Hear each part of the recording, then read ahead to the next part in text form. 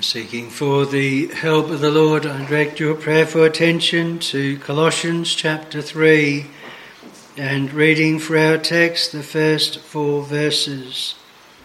Colossians chapter 3 and verses 1 to 4.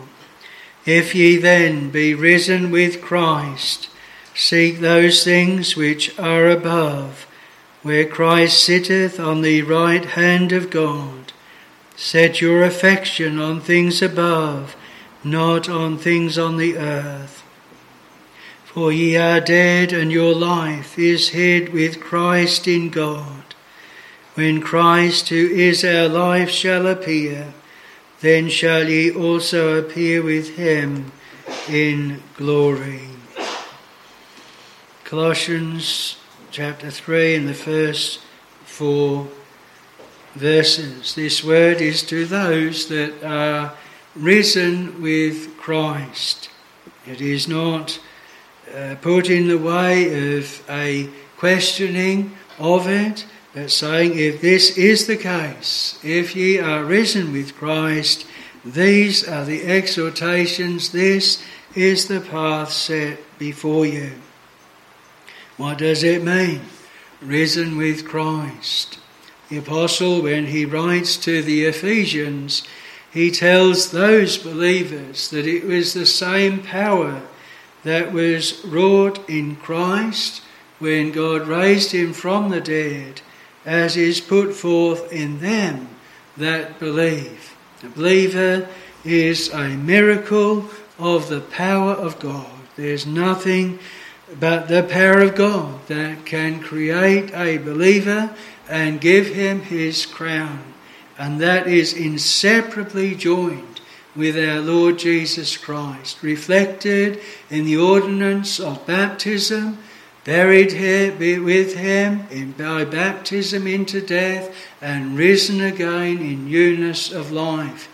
The ordinance ordained by our Lord so clearly sets forth that union of his people and of himself, and tracing their spiritual life, their quickening to his quickening, his life from the dead, his people's life from the dead, bringing up from the grave, and then being brought up from the grave of corruption and from being dead in trespasses and in sins.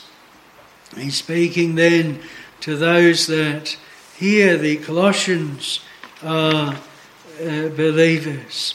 In the very beginning of the epistle, he writes to the saints and faithful brethren in Christ, which are at Colossae, and he gives thanks for them.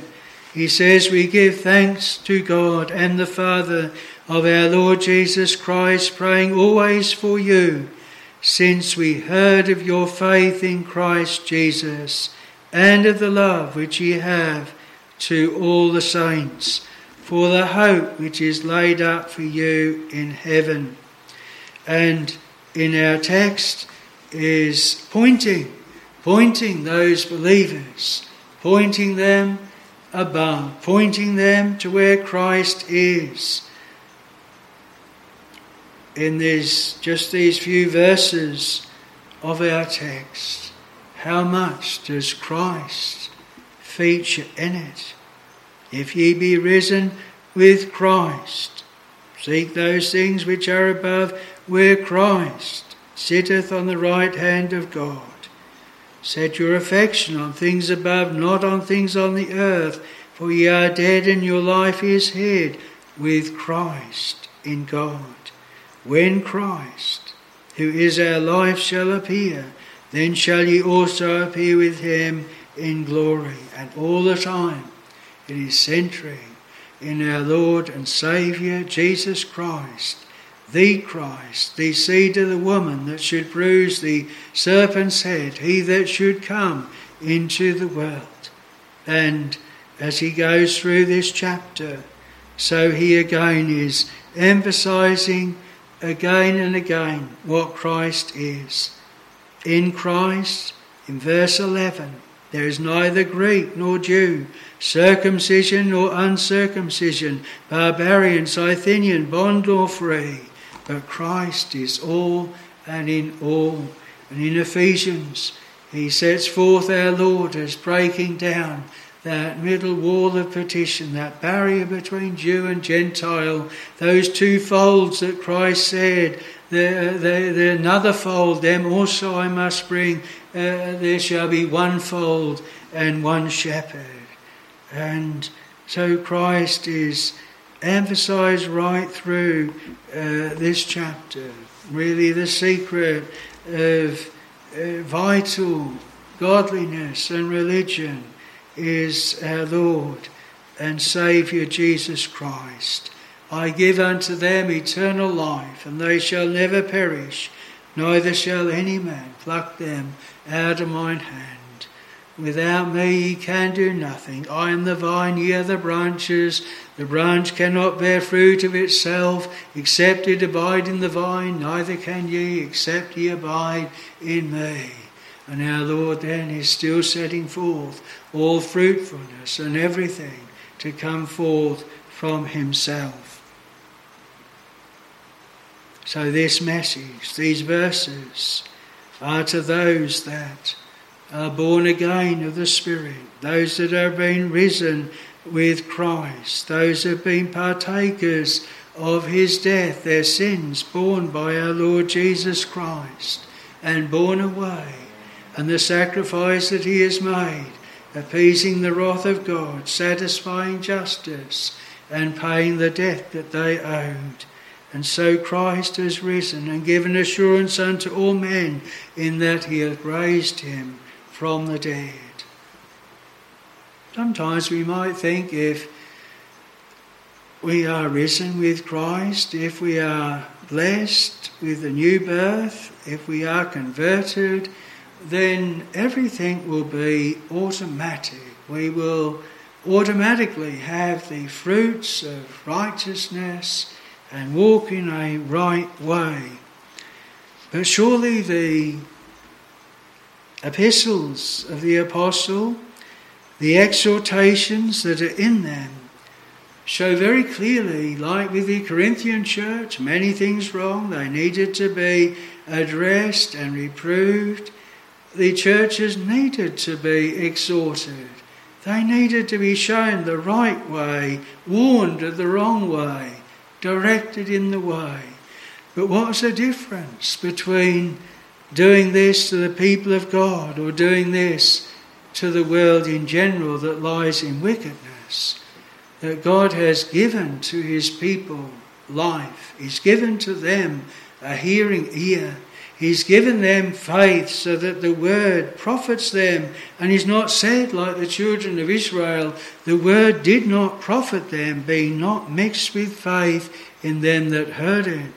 And so the apostle can write to these Colossians. He can exhort them. He can warn them. He can set things before them, knowing that they are those that have a hearing ear and that they have a love to the Lord. They have a desire, a willingness to walk in his ways and to do that which is right in his sight.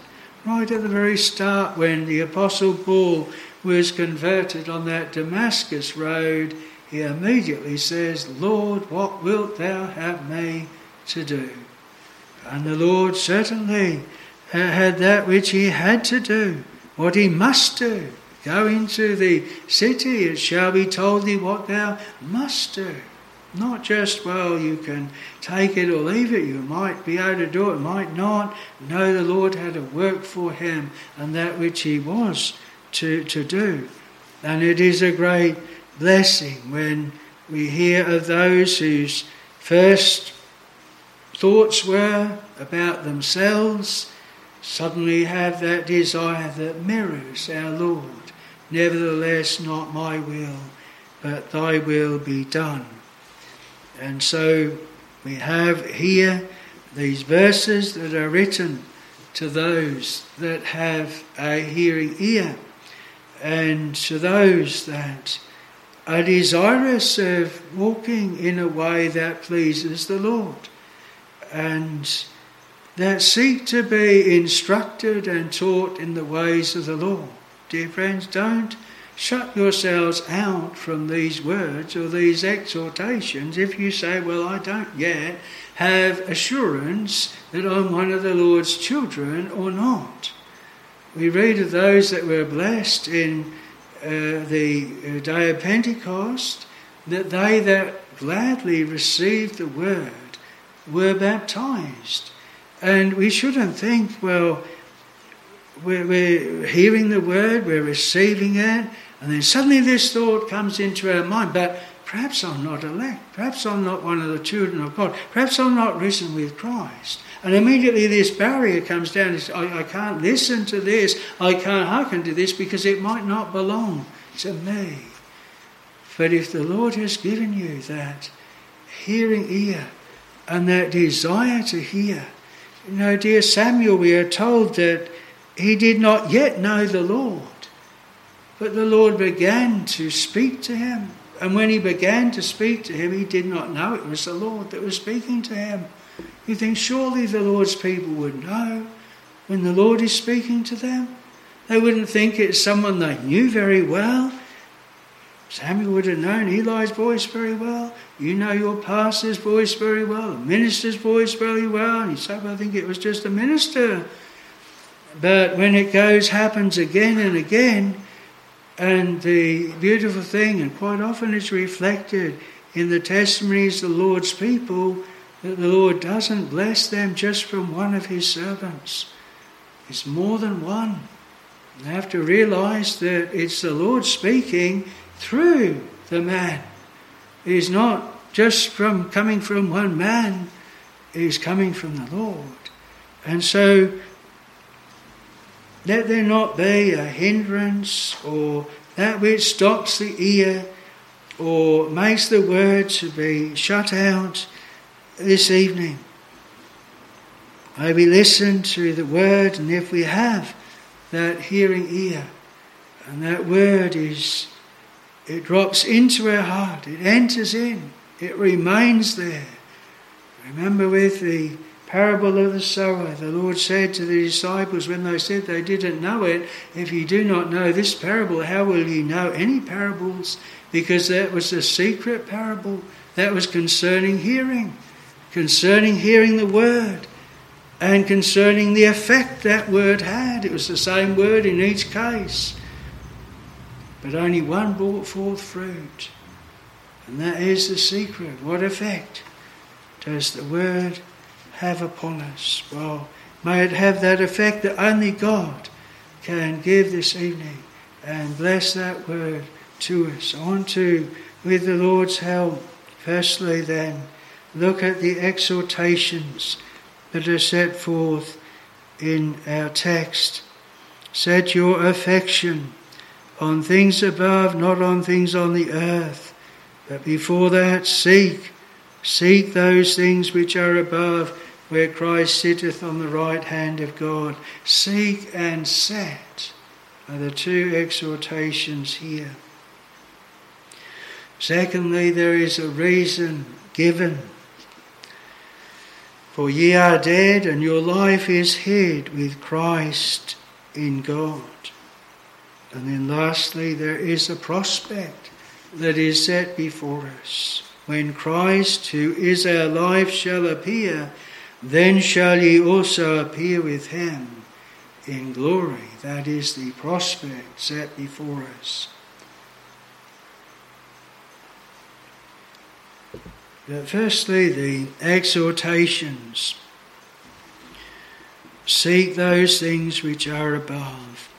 Are there any here that thought, well, the only time that you seek in your life is when you are first beginning, when you are first seeking? And as soon as you have risen with Christ, as soon as you believe, then you don't need to seek anymore. Well, the Lord has said that they that seek shall find, ask and it shall be given thee, seek and ye shall find, knock and it shall be opened unto you.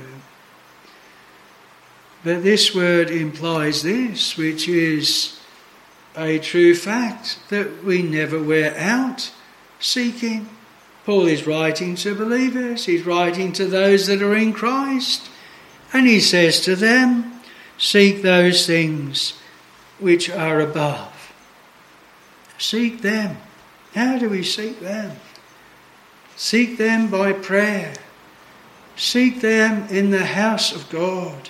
Seek them in the word of God. Seek them amongst the people of God. It's emphasized here, not just any things which are above, but those things which are above where Christ sitteth on the right hand of God. I've often marvelled at the wonderful plan and purpose of the Lord in ascending up above. I would speak reverently, but it could have been the Lord would have said he would set up a throne somewhere on this earth. He said it was needful that I go away. If I go not away, the Holy Spirit shall not come unto you. If I go, I will pray the Father, he shall give you another comforter, which shall abide with you forever. And the Lord then has ordained that his beloved Son go as the first fruits, as the first begotten from the dead, to be in heaven, to be at the right hand of God, to be in the midst of the throne as a lamb as it had been slain, to not only rise but ascend, bringing that cloud of captives, bringing that assurance of the first fruits that there shall be those that follow after. There shall be those that are brought to be with him. And so he can pray, Father, I will that they whom thou hast given me be with me where I am, that they may behold my glory. How different that would be if he was somewhere upon this earth. How localized it would be. And yet with the Holy Spirit given and with his grace, his presence that is everywhere, in every nation, kindred and tongue, in every place, the Lord is there. His promise, where two or three are gathered together in my name, there am I in the midst of them. He is with us. Lo, I am with you always, even unto the end of the world. But his, as we say it in our articles of faith, the very bones and flesh that hung upon the cross are now glorified in heaven. We emphasize the reality of Christ's resurrection and ascension. His body, his bones, they are nowhere else. And we hold fast to that truth. Those that viewed him ascending up bodily, the angel who stood by them, why stand ye gazing up into heaven? He that thou hast seen ascend into heaven shall come again in like manner. And at the end of the world he shall come. But while we are here below, in this time of the gospel, the time of the preaching of the gospel, the church of God have always set before them the Lord Jesus Christ, not on earth, but in heaven. And for this one reason, that they are to seek those things above where Christ sitteth on the right hand of God. What a clear separation between the world and heaven, where Christ was and where he suffered and bled and died, and where he is now in glory at the right hand of the Father. The apostle takes it up in several different ways. In Hebrews, he says, let us run the race that is set before us, looking unto Jesus. And again, there is that looking above. The expectation of the people of God is above. The apostle says of the Thessalonians, and to wait for his Son. Where from? From heaven. Those that thought that their loved ones had perished, that had died, he says, no, they haven't. They are with Christ. Where? Somewhere on this earth? No, in heaven. Their souls are in heaven, absent from the body, present with the Lord. Not on earth, but in heaven, where the Lord is. And when the Lord comes again at the end of the world, them also shall he bring with him. And the dead in Christ shall rise first, and we which are alive shall be caught up with them in the heavens. So shall we be forever with the Lord. And so the exhortation is that we seek those things that are not of earth but are above. Seek Christ himself. Seek the teaching of the cross, the doctrines of the cross, the blessedness of the resurrection as the apostle sets it forth to the Corinthians in 1 Corinthians 15, and all that is bound up with that. The blessings that Peter sets forth, an inheritance incorruptible, undefiled, reserved in heaven for you who are kept by the power of God unto salvation, ready to be revealed in the last day.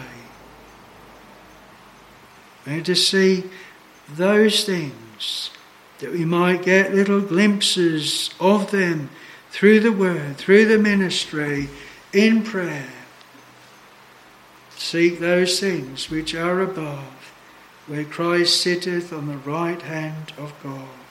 And the second part of the exhortation is set your affection on things above, or mind, as it says in the margin, on things above, not on things on the earth. How often in the Word of God the Lord does a contrast, and he's very specific with the people of God. They cannot serve God and mammon.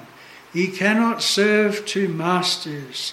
You can't have your hope below and your hope above. The evidence of faith in Hebrews 11 is that those that had faith, they embraced the promises that they saw afar off. They were persuaded of them, and they confessed that they were strangers and pilgrims in the earth. And they that say such things declare plainly that they seek a country. And so when there is a setting affections on things above, it is joined together with how we have our affections on things above, things below. The Lord in effect says you can't have your affections or your mind fully set onto places. It is either in one or the other. You cannot serve God and mammon. You cannot be a friend of the world. Whosoever is the friend of the world is an enemy of God. Know ye not that the friendship of the world is enmity with God? And the Lord sets that there is not a middle road. There is not a halfway. And if you cannot see that your affections are on things above, maybe it can be seen clearer that the Lord has taken your affections off things on the world. I know when the Lord first began with me, and I didn't understand it at that time, but he did bring me to seek and to attend every service I could, desiring to know the ways of the Lord, feeling my great ignorance and wanting to learn the things of God. But at the same time, the Lord dealt with me in my life, the rest of my life, my hobbies, my music, the choirs, the orchestras, the things that I mixed with the world and with those that did not know the Lord. And there were things that started then to jar, to come between us. And even without that, used to love to go to the great auditoriums to hear the orchestras and love the atmosphere of the crowds. And I couldn't work out why I didn't like that anymore. Why wasn't I happy? Why didn't I feel at home? Why didn't I want to go anymore? I couldn't work it out. I didn't know why. But now I do. The Lord worked on both sides. As well as putting a desire and longing for the things of God, he was putting a blight on the things on the earth. And Solomon says, vanity of vanity, saith the preacher, all is vanity, emptiness, vanity. They are not my God. They are not what satisfies my soul. It's a wilderness. It becomes a wilderness. It becomes to have the curse upon it. And the Lord uses things, sometimes things that go wrong, one after another, disappointments and sorrows, to put a blight on the things below. As if the Lord would question us. Have you had your affection on these? Is this where your hopes have been? Or has been above? Is it but divided? And it's a very searching word. You think of the case of Jehu, most solemn case, where he could say to people, come and see my zeal for the Lord. But his heart was not right with the Lord. He was doing the Lord's will in an outward way, but not with a pure heart. Caleb, Joshua, they followed the Lord fully. We need it. The redemption is a whole redemption of our whole body and soul and mind, and affects every aspect of our lives. And so the exhortation is where our affections are to be and where they are not to be. They are to be above, our mind above, and not on things on the earth. Dear David says, I prevent the night watches, that I might meditate upon thy word. Jeremiah says, thy words were found, and I did eat them. They were to the joy and rejoicing of my soul. May be with us. We've had that. And then this distinction is blurred. We need the exhortation again. We need to be reminded again. We need to realise and remember maybe where we've left our first love. The world has begun to take a hold where it should not. And our minds and our affections are not on things above. Don't deceive ourselves by outward things, and especially where we are in any form of service, of ministry, evangelism, or whatever it is. Outward activity in the things of God can mask a great leanness and barrenness and emptiness. Don't ever replace outward works for the Lord for an inward work of the heart and a close walk with the Lord. Don't be deceived in that. The Lord is not. He sees the heart. And so the need of the exhortations that come, these exhortations are not saying, do this, do that, walk in this way, walk in that way. Yes, later on there are things that are to be put off and things that are to be put on, and all the works of the flesh. And how many of them? They start inwardly. They start at the heart. They start with the affections. They start on where we seek. It is not, and though there should be with a Christian those fruits that are seen and known and read of all men, yet the Lord says out of the heart. That is where the Lord begins. That is where his work is. And that's where the true fruits flow forth. And so that's why the affections are so important. And the seeking is so important. And we're not to just calm our consciences and think, well, I did seek years ago. I found the Lord. I was blessed. I made profession. The apostle still writes to believers, still seek. Still set your affection. He that endureth unto the end shall be saved. Well, there's a reason then, in the second place, that is given. And the reason is this: for ye are dead, and your life is hid with Christ in God. Really, there are three reasons. Firstly, it is where Christ is. Why we are to seek those things above and why we are to set our affection there is because Christ is there. You know, if you had a boyfriend, a girlfriend, and they were in another country, then if you had affection towards them, you would have that affection where they were. You would think where they were. You'd be mindful of where they were. And if we have affection to the Lord, it is here emphasised Christ is above. And so because Christ is there, that's why we seek the things above. That's why we set our affection on things above. Because the one that we love is there. The one that redeemed us is there. The one that has gone before us is there.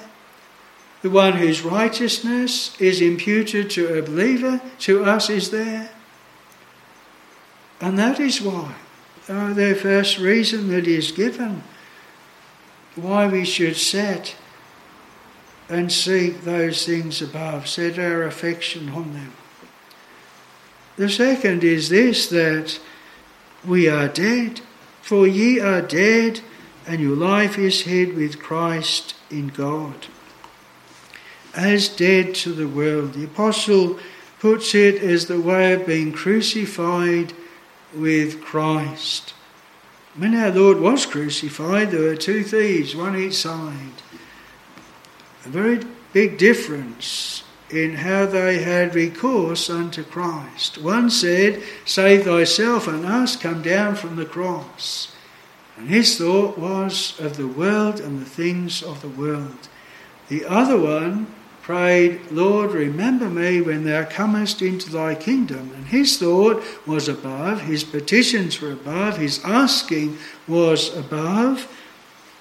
And really, he knew he was dying. He was on that cross. He was already dead to the world. He wasn't fully dead, but he was as crucified to it, and he knew it would issue in death. And you know, we all are dying, and we all are dead spiritually. But when we are quickened into life, we are not dead spiritually anymore, but we are dead to the world. We are dead to the law, in the sense that Christ has made it honourable, that he has suffered to put away the condemnation due to a broken law, and that law never has then a demand over us to condemn. The beautiful way that Romans 8 begins, "There is therefore now no condemnation to them that are in Christ Jesus." You say, but aren't they still in the flesh? Do not they still have the law of God?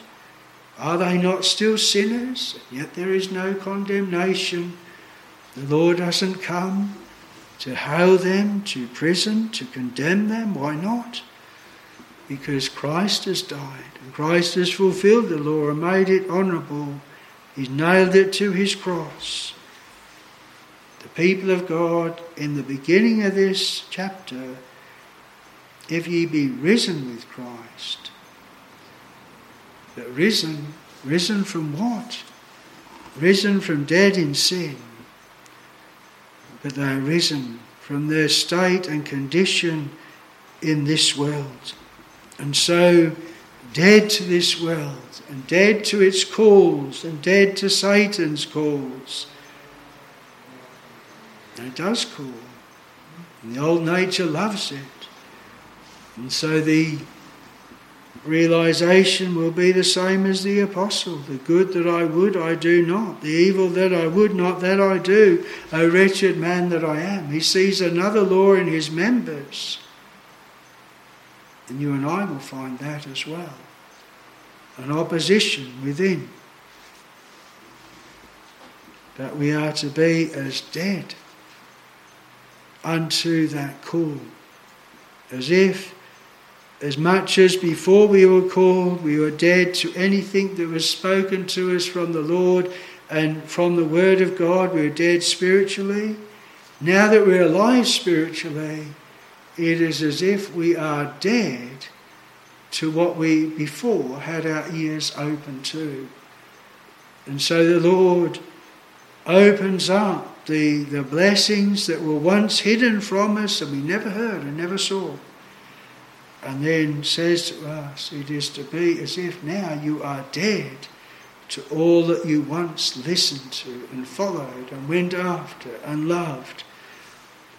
And this is to be how you view it, how you look upon yourself as being dead to the world. The third thing is this, that Christ is our life. For ye are dead, and your life is hid with Christ in God. The Lord has said, because I live, ye shall live also. There's one thing I think we so easily lose sight of. We think that we can get on without prayer. We think we can get on with being severed from the vine and not have a daily and hourly supply from the Lord. But the Lord will teach us, and sometimes very painfully, that we cannot do that. We cannot run kind of like a half-Christian. There is that in us that would love to have the world and Christ too. Old nature would. But the Lord will teach his people, and sometimes very painfully, you cannot. You cannot have Christ and the world. You cannot have them both. And in that way, Christ, when Christ is our life, your life is hid with Christ in God. Because I live, ye shall live also. We spoke of the vine. The branch cannot bring forth fruit of itself, neither can ye, except ye abide in me. And the Lord exhorted to that constant prayer, constant access, constant going to the throne of grace, the constant communion. You know, the children of Israel, they had the manna every day except the seventh day. But they had a provision of that manna. He withheld not the manna from their mouths. They drank of that spiritual rock that followed them. That rock was Christ. In the wilderness, you take away the miracles of the manna. Take away the miracles of the water. What are they going to feed on? They need that from heaven. And you and I, we need that from heaven. No man can keep alive his own soul. No man can. It needs the Lord to do that, to keep alive that which he has first quickened. And that is the reason given, the third reason given, why we are to seek those things above, and why we are to set our affection there, because that's where our life is. That's where the provision comes from. I think Mr. Ramsbottom in his book, The Bible Doctrine, simply explained. There's a question asked, how shall we know our election? And there was an old soldier there, and he said to the assembly, he said, as you know, he says, I'm an old soldier. And because of that, he says, my name is enrolled in a book in London. And he said, every month I get a pension. He said, I've never been to London. I've never seen the book. But because every month I get my pension, I know there is a book and I know my name is there. And he applied it. He said, I've never been to heaven. I've never seen the Lamb's Book of Life. I've never seen my name there. but because I get regular communication from God, because he feeds my soul, because he speaks to me through his word, I know that my name is there. And that way I know my election. Receiving of that fullness of Christ, receiving that which comes from heaven. And it's a blessed thing. You might have asked the Lord, Lord, let me not be deceived. Let my religion not be a natural religion. And the way the Lord has answered it, he's withheld his presence, his blessing, his word. He's left us to ourselves. And we say, what's happened? I feel so worldly, so earthbound, so carnal, so dead, so far off, so barren. And the Lord is teaching us, this is what you are in yourself. This is what you are without me. Without that communication from heaven, you are nothing. You have nothing. You have no religion, no life, no faith. The word doesn't profit you. Nothing is of any value. But once the Lord visits again, then the heart is softened, and then the ear is opened, and then the word is held forth, and then there is that flow of the sap, the life that comes from God. Know with the parable of the 5 wise and 5 foolish virgins, those that were foolish, they had lamps, they had a profession, but they didn't have any oil in their vessels with their lamps. They didn't have a supply outside of themselves. The people of God have to prove here below that the supply must be outside of themselves. You know, if you went to a young child and you said, where's your supply? Where are you going to get your next meal? Where are you going to get your next lot of clothes from? Let's see your bank. Let's see your supply. And I said, my parents, they've got it. And they give it to me. I hope there's other ways that parents show their love and that those children are theirs. But a child that is watched over and fed and clothed and corrected and cared for, they've got a daily evidence that those parents are theirs and that they're their children. They don't do that to the neighbour. They don't do that down the road.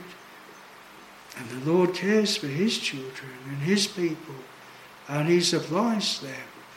And this is a reason why we set our affections on things above and seek those things above, because Christ is our life. For ye are dead, and your life is hid with Christ in God. I want then to look lastly at the prospect. The prospect.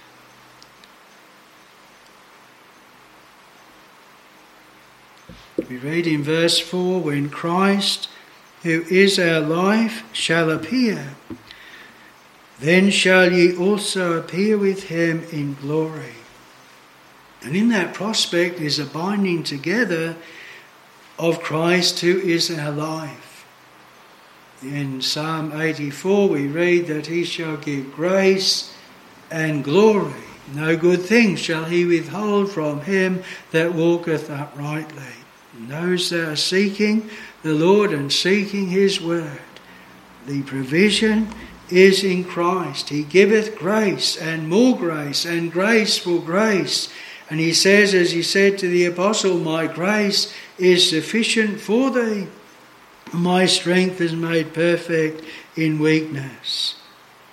So where Christ is our life here below, the blessed prospect is this: when he shall appear, whether it be in our death, whether it be at the end of the world, then shall ye also appear with him in glory. At the end of the world, his people shall appear with him, coming with him in the clouds of heaven. And those that are his on earth shall meet him in the air. So shall we forever be with the Lord. I will come again and receive you unto myself, that where I am, there ye may be also. An inheritance that is incorruptible and undefiled and reserved in heaven for you, a prepared place for a prepared people, a reward in heaven, that which awaits beyond the grave, and that which faith esteems worth waiting for, worth seeking, worth setting affection on, worth counting as dung and dross, all things below, that we may win Christ and be found in him. How much do we walk here below, seeking those things above and setting our affection on those things above? What prospect has the Lord given us? And what basis is the prospect we may profess to have? Do we have the Lord as our life? And we prove that we cannot do without him. High language, one of our hymns, isn't it? I could from all things parted be, but never, never, Lord, from thee. The one that realises this will realise how vital our Lord is, to first quicken them and then to keep them alive, preserve them and to present them at last. Behold, I and the children whom thou hast given me, not a hoof left behind, but all brought safely to glory. Where their affections have been set, so he bringeth them unto their desired haven. The Lord add his blessing. Amen.